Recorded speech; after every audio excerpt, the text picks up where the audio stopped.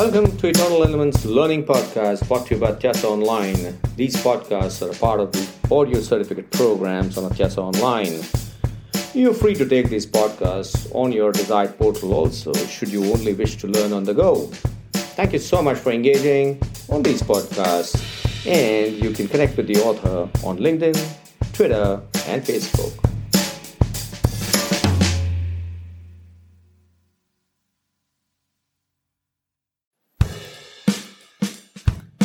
Hi, this is Niket Kareski from Atyasa Online on Eternal Elements, talking to you about ownership and accountability and its facets. And I'm going to talk about a facet which is about precise or clear capability. It's important to set precise or clear capability in the team. Now, what is capability all about? There's a factor of willingness. That means the person must be willing to take the challenge. A person must be willing to work. The willingness of a person is something which is inherent to the person. And if the person is lacking in willingness, then there is an issue.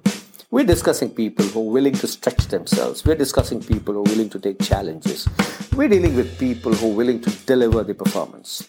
Now, let's say the person is willing. That's when it makes sense to build capability in the person. So what is capability all about? Capability is a function of competence and skills. What is competence? Competence is those behaviors that we discussed earlier. These are your critical success behaviors which are inculcated in the team so that it can achieve the outcomes which have been determined in form of their measurements. Competence is critical to the team. And where does competence come from? Practice.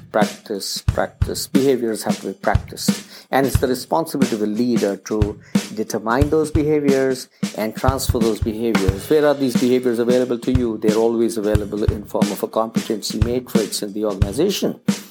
And should your organization not have a competency matrix, no problem. There are a whole lot of different reference sites that you can go to and pick and choose the behaviors that you think you should incorporate in your team.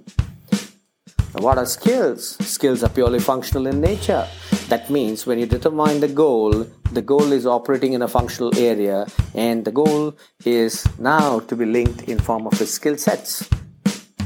These functional skill sets are either provided through training or they can be learned, but they're pretty tangible in nature. They're not intangible like behaviors, and therefore when you're building in capability in the team, it's a function of competence and it's a function of skill.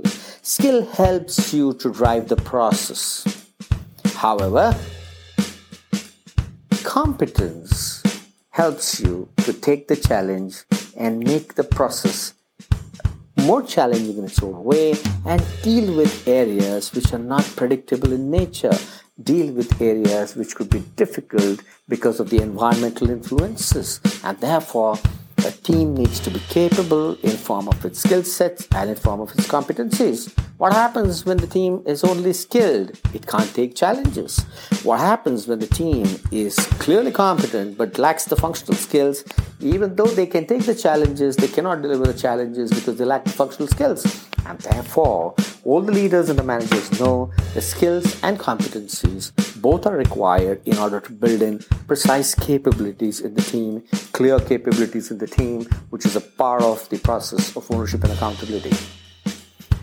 Go ahead, be a coach to your team, see which are those skill sets that the team requires, see which are those behaviors, the critical success behaviors that are required, incorporate them in your team, act as a mentor, act as a coach, and I'm sure your teams will win. This is Niket Kareski signing off from Atyasa Online, talking to you at Eternal Elements. I shall see you in the next podcast.